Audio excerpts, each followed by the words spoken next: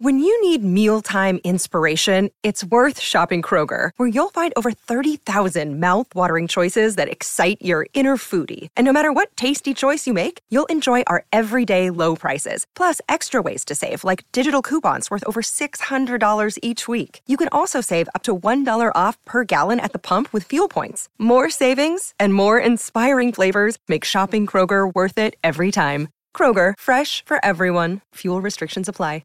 Mother's Day is around the corner. Find the perfect gift for the mom in your life with a stunning piece of jewelry from Blue Nile. From timeless pearls to dazzling gemstones, Blue Nile has something she'll adore. Need it fast? Most items can ship overnight. Plus, enjoy guaranteed free shipping and returns. Don't miss our special Mother's Day deals. Save big on the season's most beautiful trends. For a limited time, get up to 50% off by going to BlueNile.com. That's BlueNile.com. Think you know the Brooks Ghost? Think again. Introducing the all-new, better-than-ever Ghost 16. Now with nitrogen-infused cushioning for lightweight, supreme softness that feels good every step, every street, every single day. So go ahead, take your daily joyride in the all-new nitrogen-infused Ghost 16. It'll turn your everyday miles into everyday endorphins. Let's run there. Head to brooksrunning.com to learn more. Another day is here, and you're ready for it. What to wear? Check. Breakfast, lunch, and dinner? Check. Planning for what's next and how to save for it? That's where Bank of America can help. For your financial to-dos, Bank of America has experts ready to help get you closer to your goals. Get started at one of our local financial centers or 24/7 in our mobile banking app. Find a location near you at bankofamerica.com/talktous. What would you like the power to do? Mobile banking requires downloading the app and is only available for select devices. Message and data rates may apply. Bank of America N.A., member FDIC.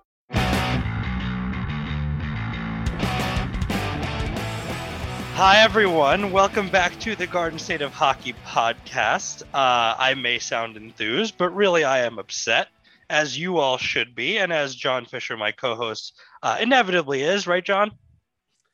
I am very bemused at the subject that we talk about regularly on the Garden State of Hockey. Yes, unfortunately, we are tasked with the unfortunate task of recapping and kind of going over the week in Devils games and talking about what went well, what went poorly, blah, blah, blah, going on around the team.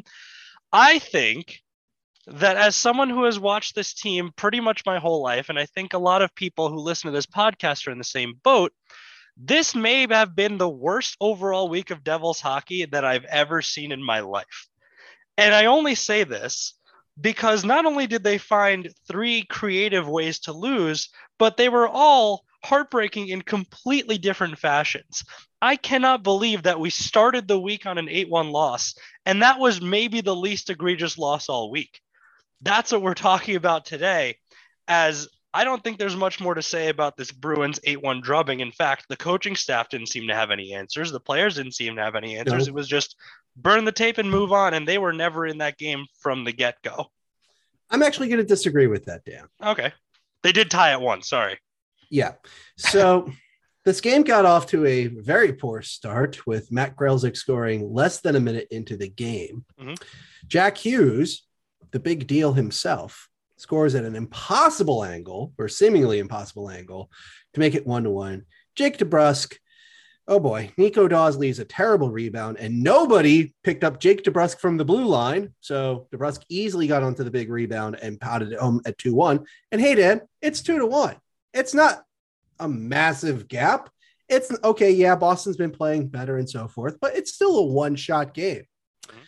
And then what followed, Dan, is something that even Ken Daneyko, Mr. Devil himself, Mr. Oh, well, it's just a little bit of a problem. Like, this man could describe anything as just, well, it's a little bit of a problem. He could be describing a World War II battle and just go, well, there's just a little bit of casualties out there, Kanj, but, that's just how things go. But, go out there and get them next time. Back in my day, Dan, we had lots of battles on the ice, but not as bad as the Battle of the Bulge. That's how he would do war reporting, I think. Mm-hmm. Just a lot of minimization. Even he declared the second period in Boston to be the worst second period of the Devil season so far. And there have been some absolute doozies in the second period alone. Don't worry. They beat that in the next game, maybe. Oh, well, that happened in the third period, Dan. Yeah. No, I know. But it's the worst, one of the worst periods of the season for sure. Oh, yeah. And absolutely. Dawes gets yanked. John Gillis comes in and gets destroyed immediately. We get to see Brad Marchand score twice, go offside, score a third goal. They got everybody excited. PK Subban decided to go yell at him about it. Obviously, the goal did not stand. He was offside by like a mile. Mm-hmm. Nevertheless, the Bruins hung 6 goals on the Devils in the second period, whereas the Devils took, let's see if I got the number right here, 10 shots on net. So at least the Devils outshot the number of goals they allowed in the second period, to which they were set to lose 8-1. And by miracle and or by mercy, one of the two, the score held at 8-1. What a horrendous game for both goaltenders. What an absolutely awful performance by them. It was truly bad. It was a terrible performance by every Devil. Mm-hmm. Every Devil. The goaltenders were bad. The defense was awful. The forwards were awful. Yes, I know Jack Hughes scored a goal, but that's like pouring a cup of water onto an inferno. So what? You scored once. Nice. You lost. You gave up 8. The Devils' offense was not there. The coaching staff, of course, was terrible. I'm even going to go as far as to say I think even the equipment guys didn't have that great of a game. I have no evidence for that, Dan, but I'm not exaggerating when I say everybody involved with this game for the New Jersey side of things absolutely failed. You lose 8-1. 8-1. I understand. The Devils have lost 5-2 and 5-3 in previous meetings against Boston. The fact that they lost at Boston, is one thing, but the fact that they lost this by just completely being doormats out there, it resembled preseason hockey at some point. And Dan, just to make things a little bit worse, just to add a little pinch of salt to the amount of sodium that we are spreading about this game. 2 facts about this game, Dan. Mm-hmm. This loss confirmed that the Devils lost all their road games in March, of which there were 8. So Horrible. They went 0 for 8, no points earned, no overtimes, no shootouts, all regulation losses on the road in March. And with the loss, the Devils have been mathematically eliminated from the postseason, not even getting to April. It was an inevitability pretty much around the time Jack Hughes got injured, I think. That's really when things started to go downhill. Maybe a little bit after that, probably when he got back, December. If I'm being honest. December. It's like starting that game that he got back. From then on, they were atrocious. But December killed that season. Yeah. So that all being said, we knew this was coming. It was just a matter of eventually when it would happen. But it is depressing to get to April once again and be mathematically eliminated. So it's easy for a team that's been mathematically eliminated to play a little bit more loose, take more risks, and maybe surprise some people, catch some people off guard. And for the first 2 periods against the Florida Panthers at the Rock, I must say, the Devils went up 6-2. They were flying. They were dominating Florida in almost every aspect of play. Florida only had 2 goals from 2 defensemen that eventually snuck in, but the Devils were all over the place. They were really attacking the puck well. Hughes was being his Hughesy self. And then in a 14-minute stretch to end the game, the Devils decided not only to not play that entire third period, but they blew a 4-goal lead. There have been many embarrassing losses this season. This is by far the worst one. Now, the Florida Panthers are a really good team. They've had a lot of 3-goal, 4-goal comebacks, but that doesn't excuse the team on the other side. That does not excuse the team on the other side not being able to lock down a game that you enter the third period down 6-2. I have been someone who has been like, okay, maybe something's happening. Maybe they've been unlucky this whole time. I think, the Washington games themselves showed me that this coaching staff is not going to figure out what's wrong with this team. This is not the group going forward. This game has me wondering why any of them were allowed to leave the building with Devils gear on. Okay. I just don't get it. Dan, I made the decision to watch this game after it happened because of personal issues. I didn't see it live. I was not there in person for this day. It was a day game, lots of families in the arena, lots of kids. It was Nickelodeon Day. There was a good feeling. And, you're watching Yegor Sharangovich drop a hat trick, Dan. How have the Devils played their last 3 games where a Devil got a hat trick and lost every single one? The second that stat was said, you knew they would lose, and they keep doing this. It's not their fault. It's not the broadcaster's fault. No, it's not Steve Cangelosi's fault. No, it's not Steve's fault. It's not Dano's fault. They have nothing to do with the impact of the game. But it speaks to a very extremely egregious problem that the Devils have, where they can have amazing individual performances, like a hat trick, which is so rare for them, and still lose the last 3 times. Not only did you see an excellent game out of Sharon Govich, you got another goal out of Jack Hughes. You've got Janne Kuokkanen's return to the lineup. He played great. He looked like he was healthy, scores a goal, sets up Andreas Johnson, who also returned and scored a goal. And yeah, Radko Gudas probably should have been challenged. His goal should have been challenged for goalie interference, but it was a weird carom. And hey, you're up 6-2. What makes it matter? What makes that worse, Dan? That not only did the Devils blow this lead, they gave up 2 quick goals to Brandon Montour and Gustav Forsling to make it 6-4. And then a Carter Vergehe goal gets taken off the board because his stick was too high. Which is and then a timeout's called. Wait, no? Then no. Timeout. No, it wasn't. Later. It wasn't though. No, see, that's the thing.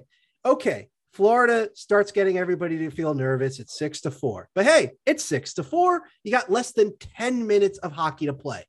Do we see that, you get bailed out by a goal being taken off the board because of a high stick? That, among anything else, should have been your wake-up call to say, all right, guys, we need to do something. Because in that period, Dan, the shots were 23-5 in favor of Florida. Mm-hmm. Florida dominated this period like few other teams have done to the Devils, even in that 8-1 game against Boston. Yep. I mean, the Florida Panthers did everything they could to try to make a 4-goal comeback. And thanks to Andrew Hammond, who made his return from injury, because Tom Fitzgerald, of course, said, hey, I got us a goalie and he's injured, so you're going to have to wait. He's getting beaten short side repeatedly. Those last 2 goals were so bad, John. They were bad goals. Nobody's covering Alexander Barkov, literally one of the best players on the Panthers. Nobody's covering Jonathan Huberdeau, who has over 70 assists this season. So, obviously nobody else is covering Huberdeau. But the point is that this is a team that needed to keep the Panthers something resembling honest with some offense, tilt the ice back a little bit, or at least cover your damn man.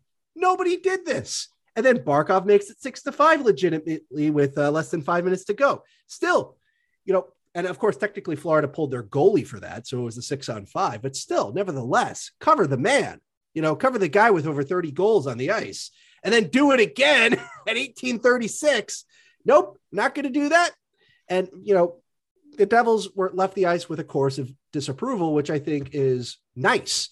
I'm surprised people weren't throwing things on the ice in disgust. And maybe they were going to after Gustav Forsling finishes the game at 7-6. Pathetic. Absolutely catastrophic. This, the sad thing is that after the game, I can't remember if it was Brandon Montour or if this was Barkov or somebody else on the Panthers. They said something to the effect of, after that second period, we realized, guys, we need to turn it up here. We're skating through a fog. We gotta go out there and at least try to make a game of it.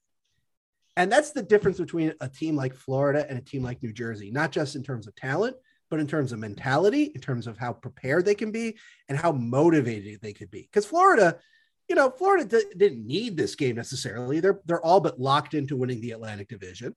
It's not like they needed the win in New Jersey to clinch a playoff spot. But this is a level of professionalism and personal pride that, they've done the incredibly unlikely of scoring 4 goals in a little over 18 minutes to tie up a game. The Devils, what the hell was their second intermission speech? Guys, we're up by 4, so just chill. Think about that early dinner, that early, line at the buffet. Like, what the hell was the combo happening back there? Like, at this point, it's hard to imagine that this team isn't just going to be just shocked that they're leading a game. That's how they behave. They behave like they're just so surprised to be leading any sort of game for an extended period of time. And in fact, when it is an extended period of time, that's more surprising to us because usually when they have a lead, they surrender it in about 10 seconds. They usually do just give up stupid and blow a goal or three in bunches. The second they take a lead, they take a 2-goal lead, you know that's going to evaporate by the end of the next period. They almost look like they're surprised to be in positions to win games. That is a tremendous, tremendous failure of the coaching staff. You need to teach your team that winning games is done in certain ways. And if you've been in the NHL as long as you have, I'm sorry, you are not doing your job. You are just not teaching them anything.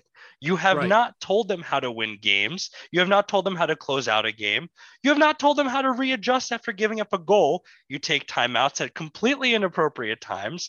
Nothing that is done here is making sense anymore. And the team is showing as much. The team has quit on the season. That was evident in the Islanders game.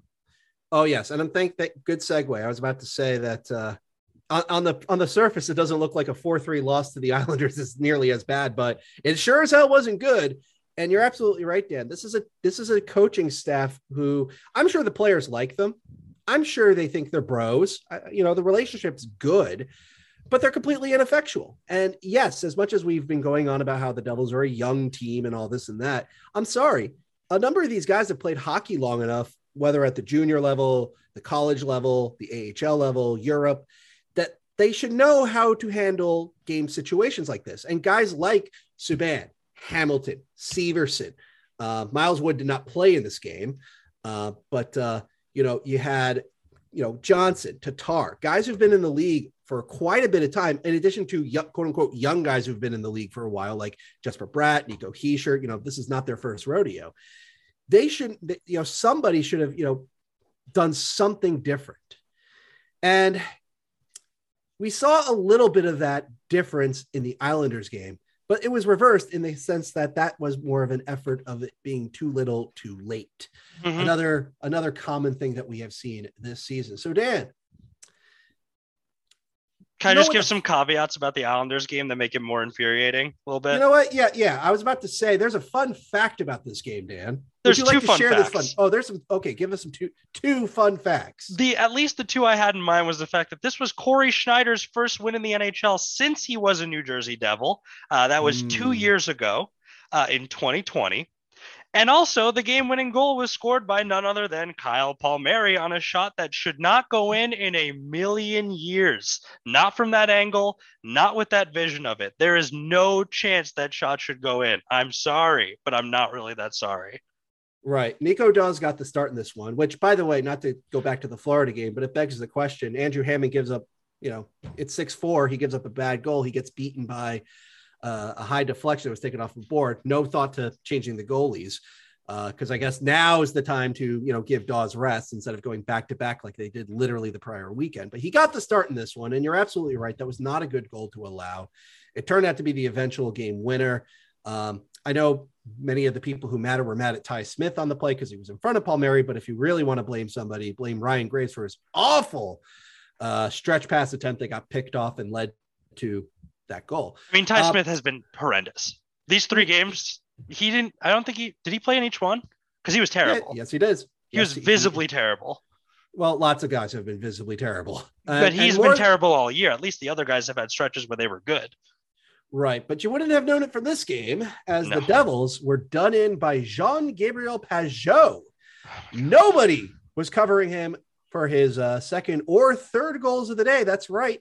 The Islanders dropped a hat trick on the Devils, and Schneider, to his credit, played quite well. This wasn't a case of like, haha, Devils, we're going to play Corey Schneider against you because we can. Ilya Sorokin is still nursing an injury since they wanted to keep Semen Varlamov somewhat fresh, and Schneider has been legitimately good at the AHL level. So, I think it was more happenstance that he got the game, but he played well. And, despite Nico Hischier doing his damnedest to try to get something going on offense, the Devils just struggled to break down a well-structured, well-coached Islanders team who their season has been done in by just not scoring a lot of goals. But that wasn't the case on Sunday. Pageau tapped in 2 goals at the crease. The vaunted low HDCA defense of the Devils got blown up on those plays. Jesper Boqvist tips in a shot to make it 3-1. Thomas Tatar gives them some life at 3-2, but the push from the Devils wasn't nearly enough. Palmieri scores his insurance goal with Dawes pulled for the extra skater. Nico Hischier bangs in a shot that he's been trying to get in so many times that afternoon. Finally did to make it 4-3. But of course, none of that is any of the story of this game, Dan. Oh my God! As if it couldn't get worse. That loss is not worse. More embarrassing than the Florida loss or the Boston loss. No, but it is more consequential potentially, as Jack Hughes took a hit from Oliver Wahlstrom, which I think in the context of seeing it live, it looked clean to me. It was just he fell awkwardly and he might have turned into the hit a little bit. I don't think there was any malintent there, to be honest with you. After having watched it a few times, it was just yet another unfortunate circumstance for Jack Hughes, just like the first hit that made him miss a month. Hopefully this is less egregious than that injury, but it did not look good. He tried to come out and skate on it, couldn't make it through the next shift. He's not practicing today. He's not playing in tonight's game against our hated rivals. And really, if you had any sort of reason to watch this team, it was him. It was Jesper Bratt, and that was it. And now it's not. No. And on top of that, Wahlstrom, on the slow-mo, it looked, I think, Darren Pang on TNT, because this was the one game the Devils had on TNT this season. So TNT got to do this game. And Darren Pang called it a thigh-on-thigh hit, which I think is probably more appropriate. I mean, if you slow it down, you could argue Wahlstrom got his knee out, but that's like, I don't know. It's thin. That if you have to watch it in such a slow motion, it's not, I don't think it's hard to argue intent if you have to really go to the micro frame to break it down. Exactly. And this was already a bad break for the Devils because Nathan Bastian left the game earlier due to an apparent injury to his arm. At least I think it was his arm. So the Devils were down to 10 forwards. And actually they were down to 5 defensemen because after Wahlstrom hit Hughes, PK Subban decided to go ham on this guy. He gets a 5 for fighting. He gets 2 for the instigator. He gets a misconduct and an aggressor penalty. So he was actually thrown out of the game, which I thought was a little egregious. I mean, we've seen bigger brawls, bigger attempts at fighting over clean hits, only get only get 17 minutes, 2, 5, and a 10. Not a total ejection, but I guess they figured Subban was extra hot about it and given it's a rival, it's an interdivision game. Yeah, sure. Let's go with that's why. Why not? Yeah. I mean, as much as people have given Subban a lot of stick this season, I think it was apparent the Devils missed having him on the ice, knowing that Hamilton didn't have a good game. Siegenthaler had a terrible game against the Islanders, absolutely terrible. And then Smith isn't having a good season. So going down to 5 defensemen definitely didn't help the cause here. I don't think anyone's mad at Subban for doing that. I think if anything, some of the fans that were crying and whining about a lack of toughness on the team must have loved that. I'm sure Dano, if he was calling this game, he would have been all like, "Oh, that's a great thing. You love to see it. I'm willing to take those minutes. I was pumped up there, Cans. I'd throw out there, do a little bit of the violence, but that's what you need out there when your big guy gets hit, yada, yada, yada." So despite that, the shortened bench, the fact that, the Islanders didn't run away with this game is a credit, I guess, to a point to the Devils. But again, the first 2 periods were pretty much all, mostly Islanders hockey. They built up a big lead that at no point did I think the Devils were going to come back from it. And lo and behold, they didn't. After the game, Lindy Ruff said, we skated well in the 3rd period. We did better puck management. It looked like we were throwing ourselves a little pity party in the 1st period, to which I'm wondering, well, gee, Ruff, why would they be throwing a pity party? Maybe your post-game comments after the Florida debacle weren't good enough. Yeah, it was not. It was not. There are no answers. There's no answers for anything. Right. So, Dan, these 3 losses have brought, I've got another bad fact for you. So since we post this on All About the Jersey, I want to point out that back on January 24th, I wrote a post pleading to the Devils to not tank the season. Since that post, the Devils have went 9, 19, and 1. The worst record in hockey. That's a worse points percentage than even Seattle, Detroit, Ottawa. Like the Devils were the dead worst. I'm almost convinced at this point the Devils have at some point have decided to just tank this season because you lose 8-1 literally after Ruff goes on about how we're treating it like a playoff game. Mm-hmm. So unless he decided to turn the Devils into the Toronto Maple Leafs, I can't believe that. The Florida debacle speaks for itself, where the Devils saw this meltdown almost in slow-mo, and the coaches are just standing there behind the bench going, we've got nothing, and we've run out of ideas, and did nothing to do anything about it. And then you have this Islanders game where the Devils are basically skating through a fog. I get it. They played the game before. And they try their best in the third period to make up for the sins that they committed in the first two periods, and wasn't good enough. And now you don't have Hughes. You don't have Bastian. Dawes is very much a 21-year-old rookie who was drafted in the middle of his draft year. John Gillis is bad. Andrew Hammond was bad in his debut as a Devil. It's almost as if the Devils are just going, yeah, this season's lost anyway. Who needs wins? And with the schedule coming up, Dan, there is a possibility the Devils could end up in 32nd place, Dan. Well, you know what? Would you like me to tell you the schedule coming up? Oh, yeah. Let's do that first, because honestly, they deserve 32nd place. Oh, yeah. With the way they've been playing, they're on their way. It's going to be tough. Because I wouldn't have said that before this week, too. No, I think exactly. This week is the nail in the coffin of, well, if you're going to be bad, just be the worst, because you need to do something. So if we want to become Oilers East, we need another number one overall. Oh, yeah, definitely. Now, again, I have to emphasize that that's going to be a bit of a challenge. Right now, last place right now is a tie in points between Montreal and Arizona with 49.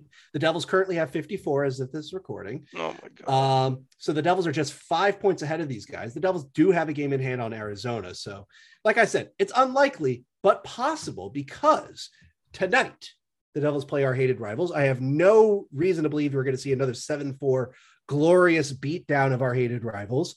I'm actually going to this game, Dan, and I'm expecting the worst. I am expecting Michael McLeod to get hard match against Mika Zibanejad and take it to school for 60 minutes. I'm expecting 3 shorthanded goals against. I'm expecting 30 shots allowed in a period. I'm expecting something stupid, just to add to the embarrassment of the season, because that's how low my confidence is right now with the New Jersey Devils. After tonight's game against our hated rivals, they will play Montreal, a potential 4-point swing at the race to the bottom. Remember, the last time the Montreal Canadiens were at the Rock, which was just last Sunday, in March, the Devils blew the 2-1 lead in the final minute of the game, needed a double post shot to be reviewed to take a Mike Hoffman overtime winner off the board, and then a 7-round shootout. Yes, the Devils won a shootout, but it still was a shootout. That's how the Devils beat Montreal. So again, that's their best chance at a win, because after the Montreal game, the Devils go on a 5-game road trip. They have not won a road game since February. They get to go to Dallas on Saturday. Dallas has a wild card spot to play for, so you might as well pencil in an L for that one.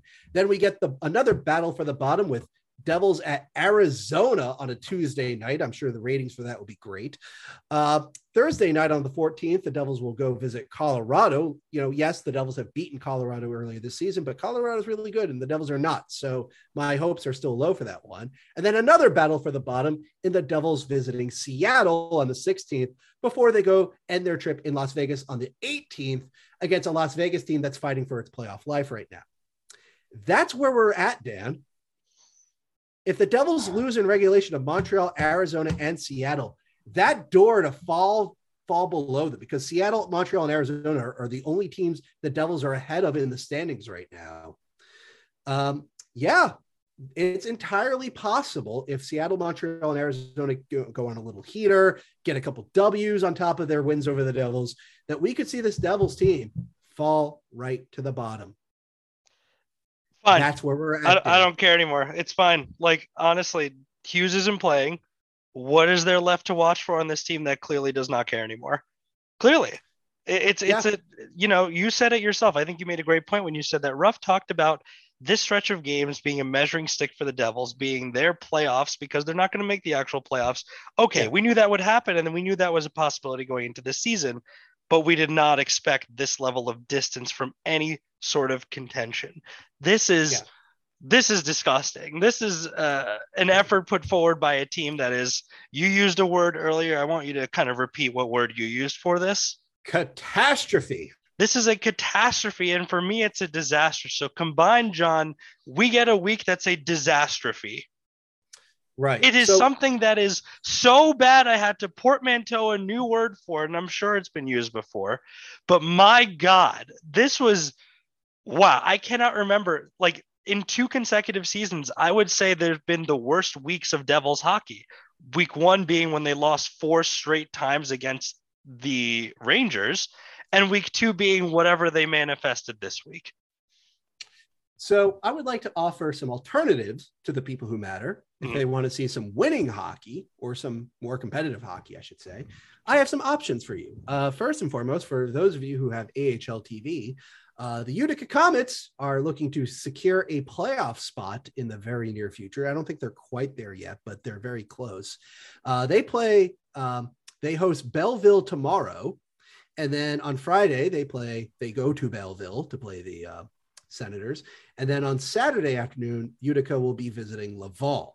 So you got 3 games right there. You know, we could see some W's. You can enjoy watching Fabian Zetterlund, AJ Greer, Akira Schmid actually playing well. You know, there's a lot of good things in Utica right now, so you can do that. Alternatively, you can watch some college hockey. Luke Hughes and the Michigan Wolverines are in the Frozen Four, in one of the more stacked Frozen Fours in recent memory. All 4 teams are great teams this year in college.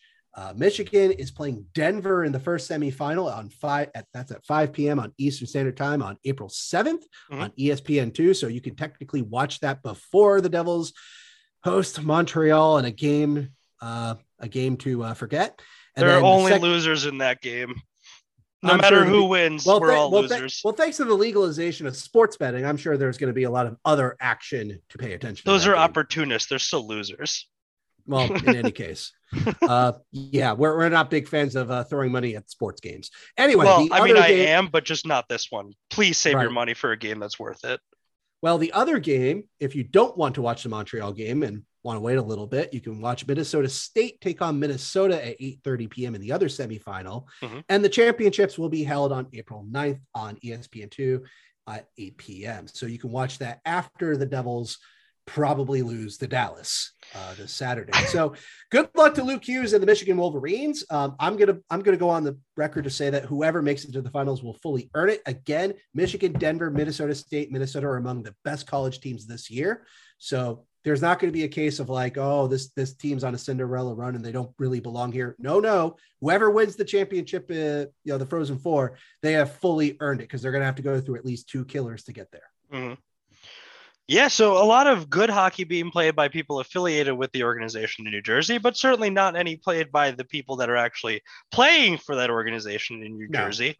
But, it could always be a more horrible nightmare as they take on our hated rivals tonight. Hopefully it's not. Usually when they come into this kind of game, they weirdly perform well, despite all the circumstances saying they should not. But I'm not going to hold my breath for that.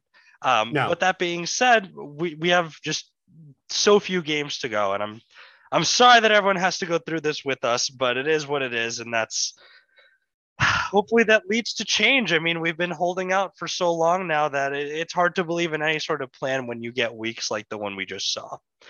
So our plan is to keep bringing you episodes until the summer hits and probably through the playoffs as well. Not positive about that one. I don't want to make any sort of promises we're not going to keep, but we will at least check in throughout the NHL playoffs and as the offseason gets going for the New Jersey Devils as they try to improve this absolute disastrophe. That all being said, John, anything we missed for today? Well, this is literally under the wire here, but there's an Instagram photo of Jesper Bratt and his agent talking with the Devils right now. Ooh, well, if there's any good news that comes out of this week, nothing has been announced. Just he's chatting with his agent. Yeah, but I'll leave it at that. That's promising. We like that. Let's do more of that. Yes. Okay. All right. Well, hopefully we look ahead to a brighter future that involves a lot more of number 63. But until the next episode, thank you all again for listening. Have a good rest of your day, and we'll see you next time. Oh yeah, and let's go Devils, I guess.